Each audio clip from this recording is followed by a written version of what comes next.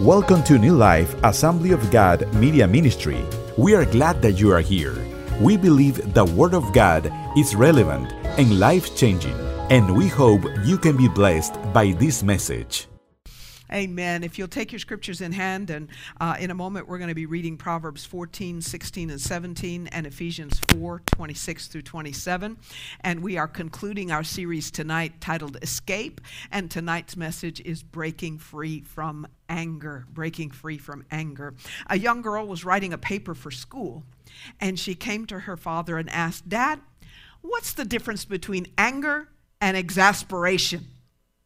And the father replied, "Well, it's mostly a degree of difference. Let me show you what I mean." So he picked up his phone, dialed a random number, and said, "Hello, is Melvin there?" The man answered, "There's no one here named Melvin." So they hung up.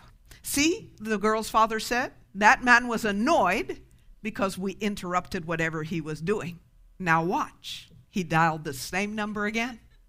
The man picked up. He said, "Hello, is Melvin there?" The man heatedly responded, "You just called this number and I told you already that there is no Melvin here." So he hung up. The father said, "Now you see, he moved from being annoyed to being angry. Now I'll show you what exasperation is." He dialed the same number again, and the man picked up with when the man picked up, a violent voice roared, "Hello?" The father calmly said, "Hi, this is Melvin. Have there been any calls for me?" Anger is something that we all experience in differing degrees, but we don't really set out to be angry. We don't wake up in the morning, at least I hope nobody does, and say, "Well, today I'm going to get so upset that my face is going to turn red, the veins on my neck are going to bulge out, and I'm going to raise my voice and tell somebody off." I hope none of you wake up in the morning like that. We don't usually plan to get angry, but nonetheless, we all experience anger from time to time. But there's something I've learned about anger, and that is nothing and no one can make us angry. Anger is our choice. I'll say that again. Nothing and no one can make us angry. Anger is our choice. Anger is an internal reaction that is perceived to have an external cause. An internal reaction that is perceived. Notice I'm not saying it's a reality, it's perceived to have an external cause. Somebody did something or something happened, and we think that that's the reason that we're angry. That's why angry people almost always blame someone or something for their anger. Angry people rarely realize that their anger is based on the way they perceive what has happened, and often their perception is skewed. We get angry based on our interpretation of a situation. For instance, if you walk in a church and someone who's generally friendly towards you fails to stop and greet you, but just keeps walking right by you, you may perceive that they're just being rude, and that they're holding something against you. They must have gotten some kind of offense that they're holding against you. And before you know it, you start working yourself up and getting angry. Why didn't they say hi to me? What's their problem? Are they blind? Didn't they see me standing here? And before you know it, you're all angry. And you come into the service and you can't even worship because you're upset. When in truth, they weren't offended at you. They weren't ignoring you. They weren't trying to be rude. They were distracted and preoccupied because they were dealing with a problem in their own life. Hello? You see how we can presume on someone certain intentions that are not real? Our interpretation of a situation leads to our reaction. Our interpretation leads to our reaction. But when we allow the emotion of anger to rise within us, we generally can't think clearly, so we make wrong interpretations and we keep adding to those interpretations. Have you ever begun to rehearse something that happened and the more you rehearse it in your mind, you add on to it, and then the anger just grows bigger and bigger? Anybody ever been there? Amen? So it just continues to grow because we're not thinking clearly, so we're making wrong interpretations, and then based on those wrong interpretations, we make bad decisions to react in a bad way. Anger can override good judgment in the heat of the moment, and we can say and do things that we would not otherwise have done in a calmer moment. Have you ever done that? You just said something, and the moment it came out of your mouth, you just wanted to reach out there and just take it because you were like, I shouldn't have said that, but it just came out. Read with me, if you will, Proverbs 14, verses 16 and 17. It says it this way: the wise are cautious and avoid danger. Fools plunge ahead with reckless confidence. Short-tempered people do foolish things, and schemers are hated. I like the Message version of verse 17. It says, the hothead does things they'll later regret. The hothead does things they'll later regret. When you allow the emotion of anger to control you, you're not thinking clearly, and you will do things that are foolish. You'll do things that later you are going to regret, because it can damage a relationship permanently when you do or say certain things. If we'd be honest, the wisdom writer is not telling us something we don't already know. Because who among us in the heat of anger has not acted foolishly and later regretted what we said or did? Because anger impairs our ability to think clearly. Our emotions are in control, causing us to feel that we only have two options: defend or attack. Because in some way we feel like something wrong was done to us, so we feel we have to defend ourselves or we have to attack the other person. When you live that way, you're going to find yourself caught in the trap of anger. And we're going to read now Ephesians 4, verses 26 through 27 and verse 31. Paul says, and don't sit by letting anger control you. When you start ruminating and you're letting the thoughts flow and the feelings rise, you're letting anger control you. All right. Don't sin by letting anger control you. Some versions say be angry and sin not. Don't let the sun go down while you are still angry. For anger gives what? A foothold to the devil. You're opening a door to the devil in your life. And once you allow him to get his foot in the door, guess what? He's going to push the door wide open. Amen. So anger gives a foothold to the devil. Verse 31, get rid of, and all of these things are related to anger, get rid of all bitterness, rage, anger, harsh words, and slander, as well as all types of evil behavior. Get rid of it. God created us with a wide spectrum of emotions, and he understands that it's normal for us to experience anger when we feel frustrated, stressed, hurt, disappointed, invalidated, threatened, disrespected, or treated unfairly. It's normal for us to feel that. So in this passage, it tells us that we are going to experience anger. That's not the problem. He says, be angry and sin not. So the problem is not getting angry. It's why we got angry and how we react when we get angry, okay?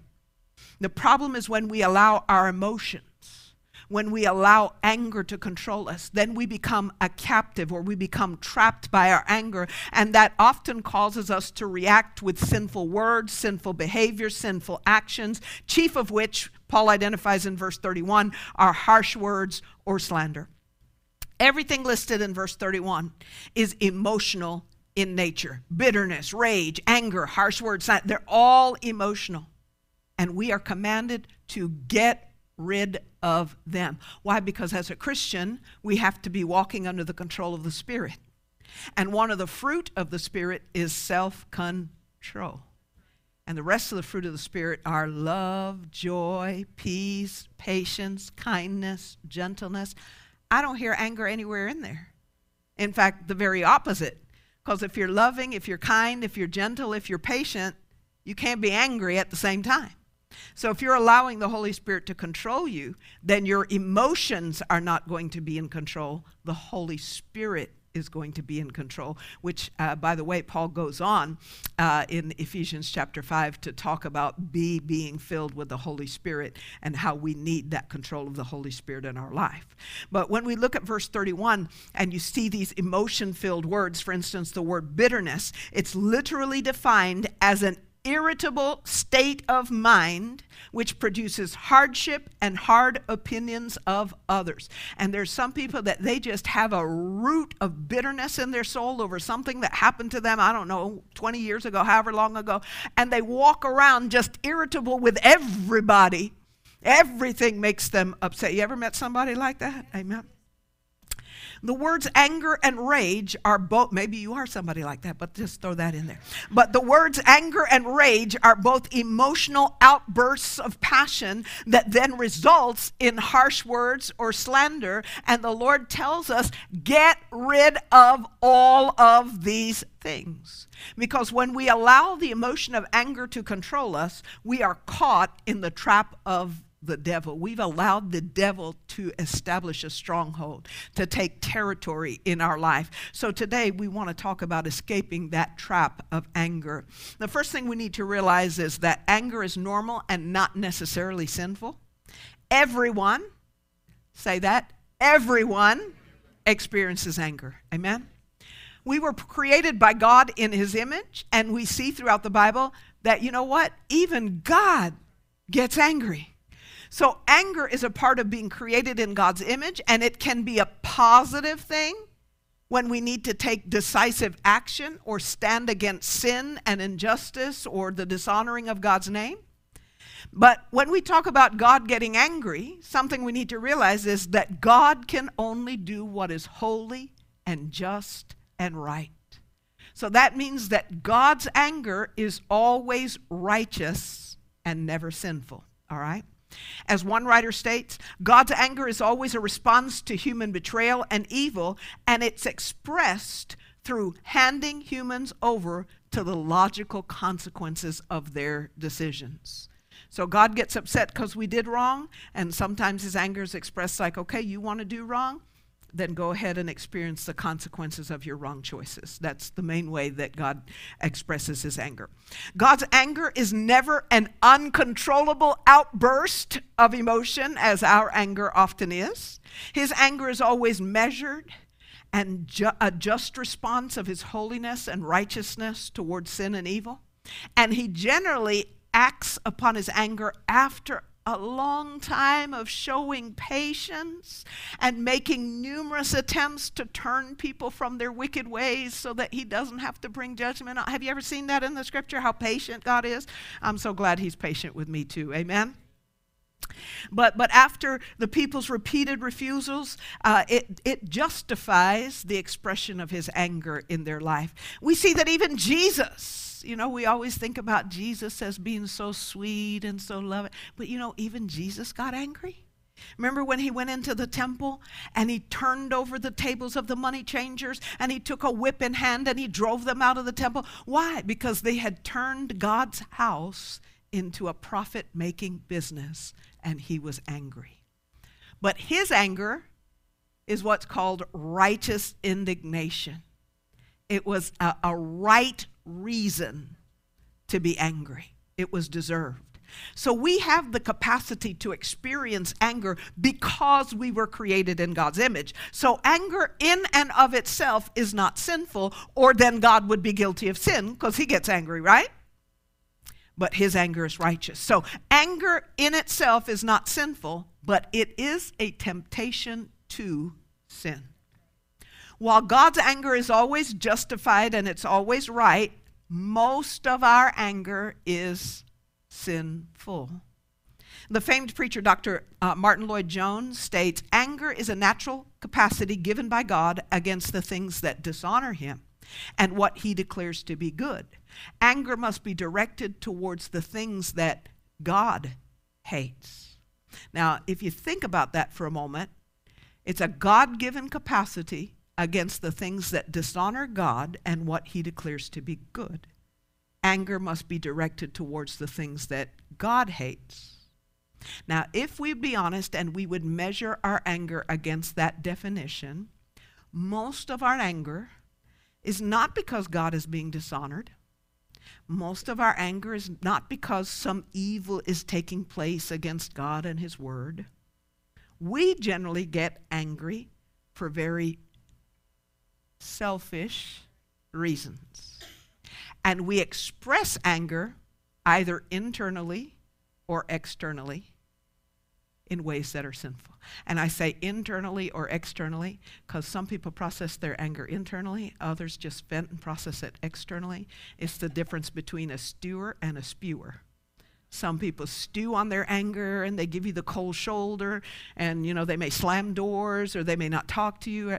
And some people are spewers. They're just going to let it all come out like a volcano erupting, with no care for where the lava lands and what it destroys. I don't know which you are, but neither one of them is a good response. Amen? But just think of it this way. Think of a 2-year-old throwing a temper tantrum. It's generally because they didn't get their way and now they're making you pay. Amen?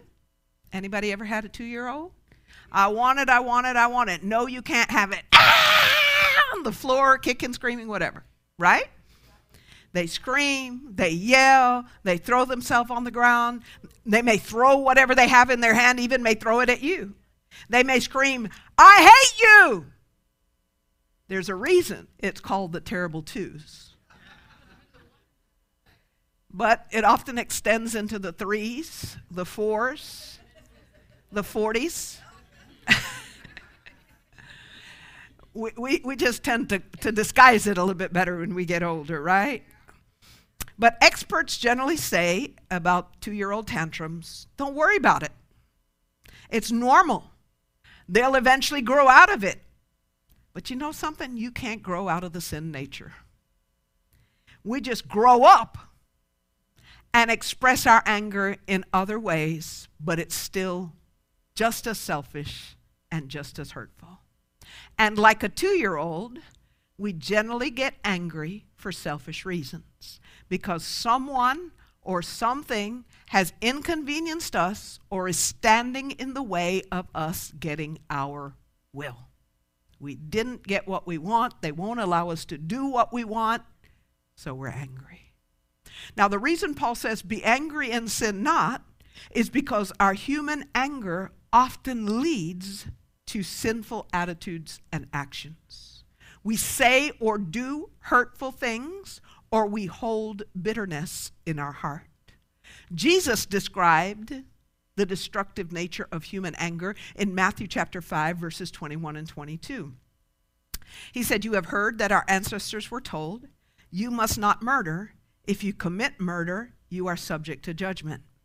But I say, if you are even angry with someone, you are subject to judgment. If you call someone an idiot, that's expressing our anger now, We're driving down I-95, somebody cuts us off. You idiot! None of us have ever done that. We just bless them, Lord, keep them safe. Hallelujah. So they said, if you call someone an idiot, you are in danger of being brought before the court of heaven. And if you curse someone, you are in danger of the fires of hell. Well, that's some serious stuff there, folks. And Jesus is saying that anger is the root cause behind murder and all sorts of hurtful words and actions. And anger is a serious sin before God that brings us under the judgment of God and can damn our soul to hell. That's serious stuff. And when we allow anger and bitterness to remain in our heart, the Bible tells us in Ephesians 4:30 that it grieves the Holy Spirit, which is going to have a significant impact on our relationship with God.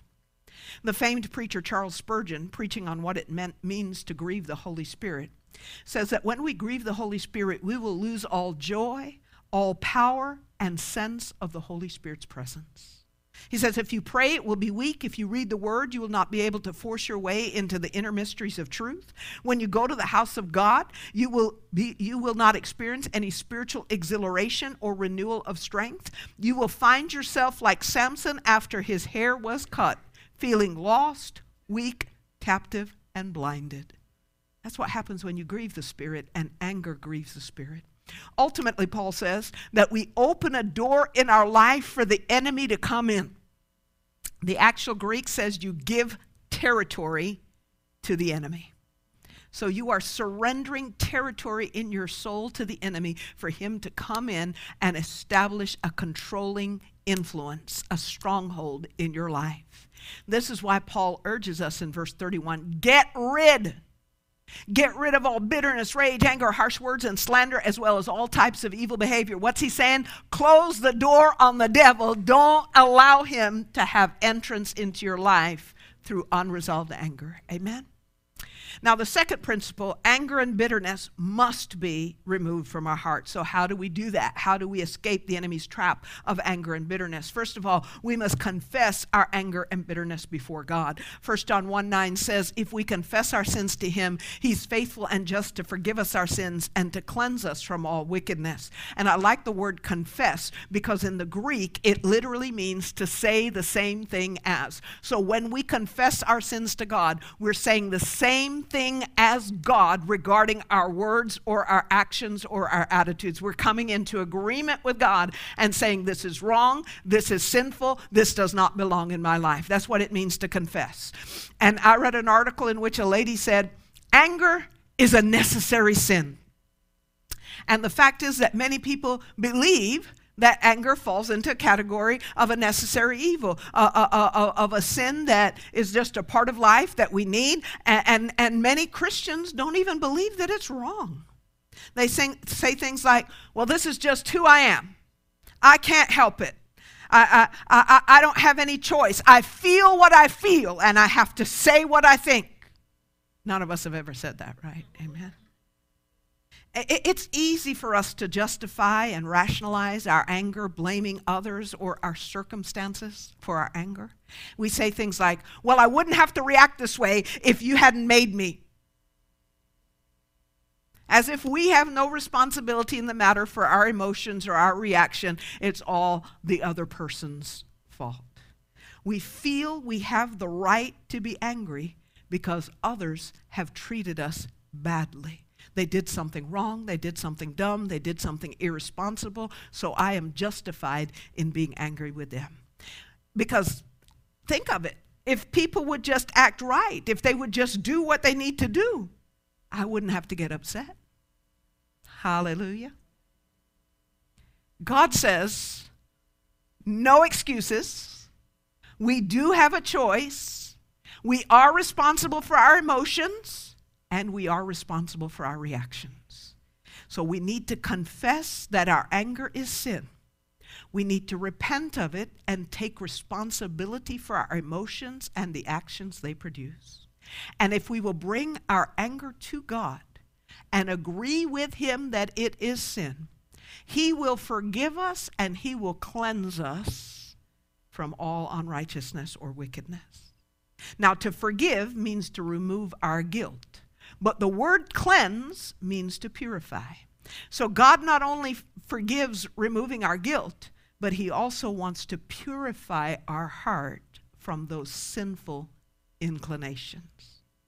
He doesn't want to just forgive us and then we keep coming back again. Oh, I did it again, God. I blew my top. I erupted. You know, he doesn't want that to be a pattern in our life. Now, it may initially be when you start praying for God to take this out of your life. But there should come a point where you grow out of that pattern of behavior. Amen. I know he did that with me. I remember I had a real bad temper because, first of all, I'm hot-blooded on both sides, Latin on one side and Lebanese on the other, and both are known for being hot-blooded people, hot-tempered people.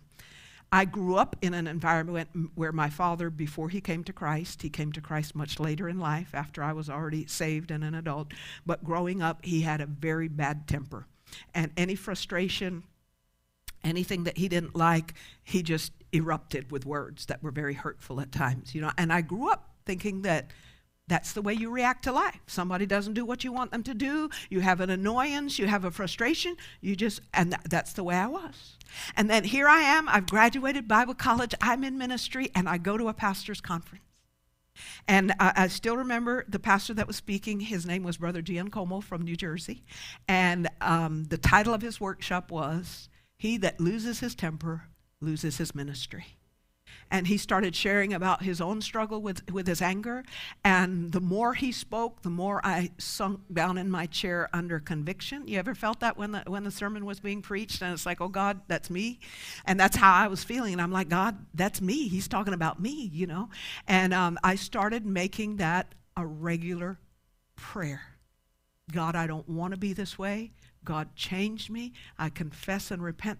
And at first, I had to pray that several times, before the change really began to become evident. And where I used to have a fuse like this, I now have a fuse probably like this.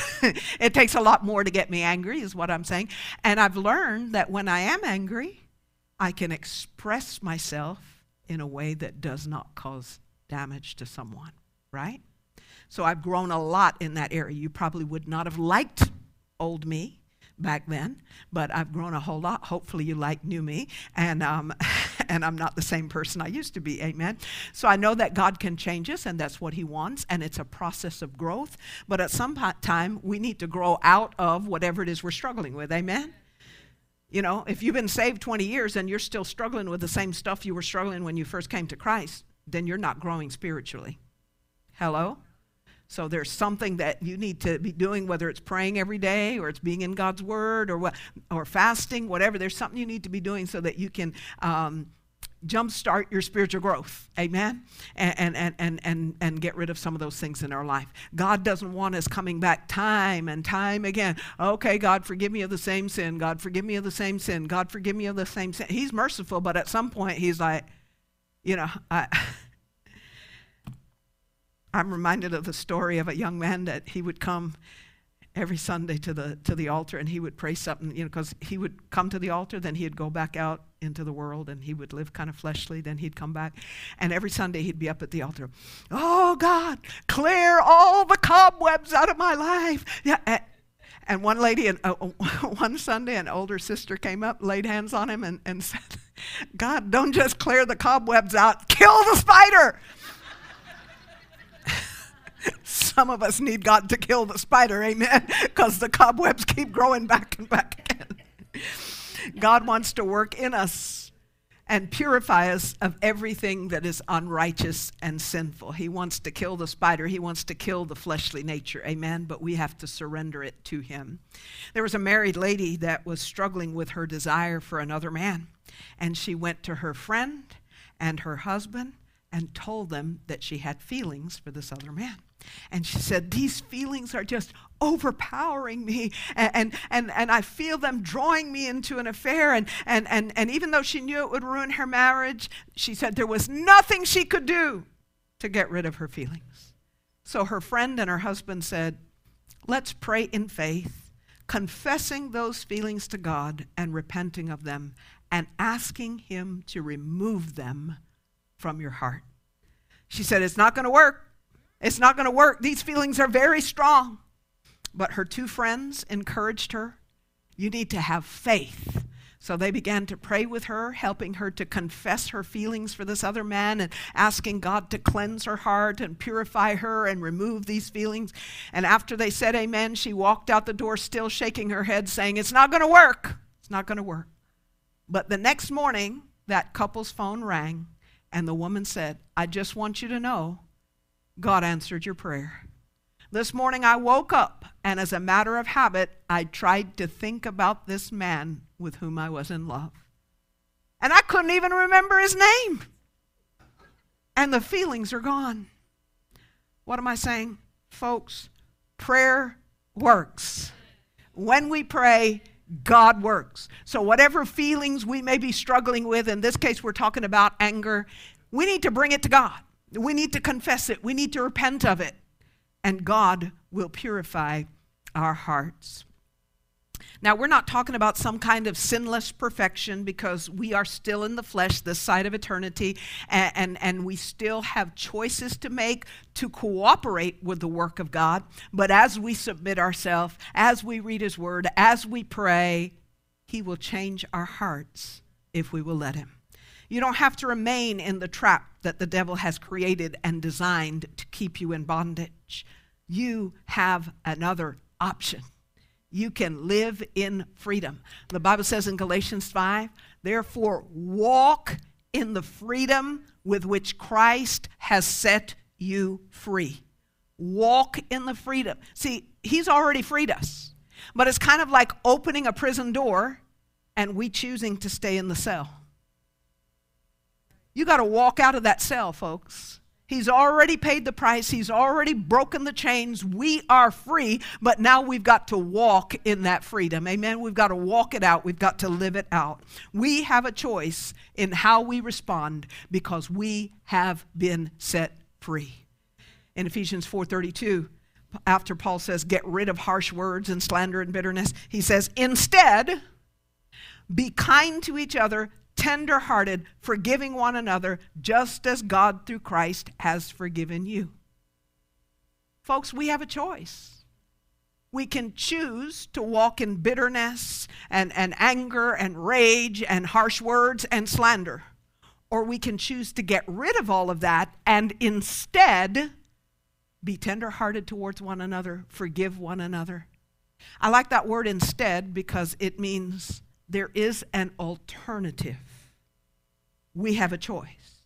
Paul says, don't be angry, don't be bitter. Instead, by the power of the Holy Spirit in you, choose to be kind-hearted and forgiving. Choose to have compassion. Choose to forgive. Choose not to live with sinful anger and bitterness. Choose to love and forgive. No one can make us angry. It's our choice. And as we submit to God more and more, you are allowing the Holy Spirit to have control rather than allowing your emotions to control you. And the Holy Spirit will produce in us the fruit of the Spirit: love, joy, peace, kindness, patience, gentleness, and self-control. I read about a woman who had been bitten by a dog that had a serious case of rabies. And her physician advised her to write down her last wishes just in case she didn't make it. So right there in front of the doctor, she pulled out a piece of paper and pen and started writing. She would begin writing, and then she would stop and pause, and then she would write again. Well, this went on for more than an hour. Finally, the doctor asked, how long are you going to make your will? And she said, will? I'm not writing a will. I'm making a list of people that I'm going to bite before I die.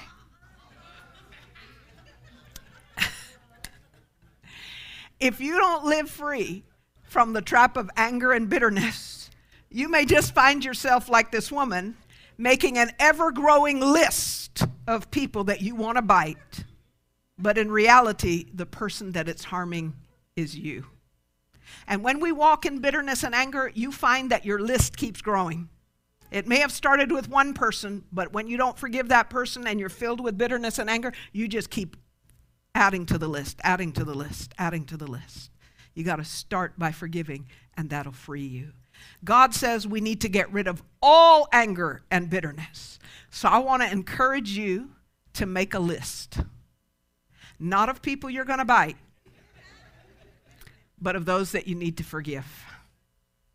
Take out a journal, take out a notebook, whatever you need to do, and tonight before you go to bed, make a list of people you need to forgive. Then confess your anger, your unforgiveness, your bitterness towards each one of them, asking God to forgive you and to cleanse your heart from anger and bitterness and unforgiveness that you're holding towards them. And for all of us, I encourage us to surrender ourselves to the control of the Holy Spirit and say, Holy Spirit, I want you to be in control. I don't want my flesh. I don't want my emotions to control me. I want you to control me. Let's bow in prayer. Heavenly Father, we come before you tonight and we humble ourselves.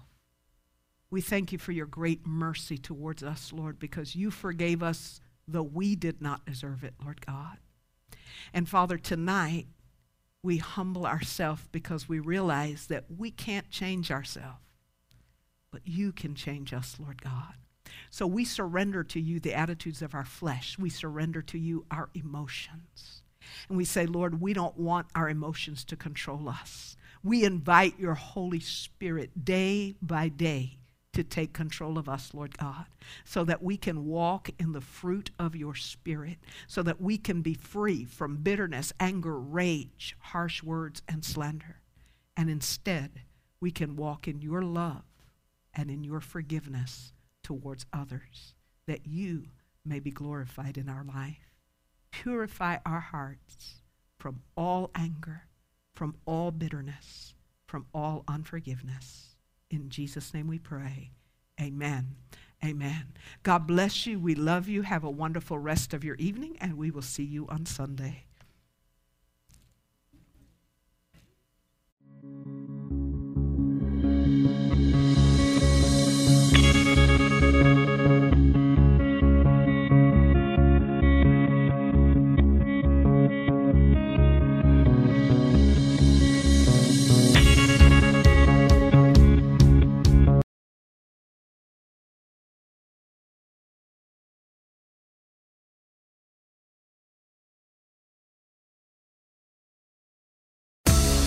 Thank you for joining us today.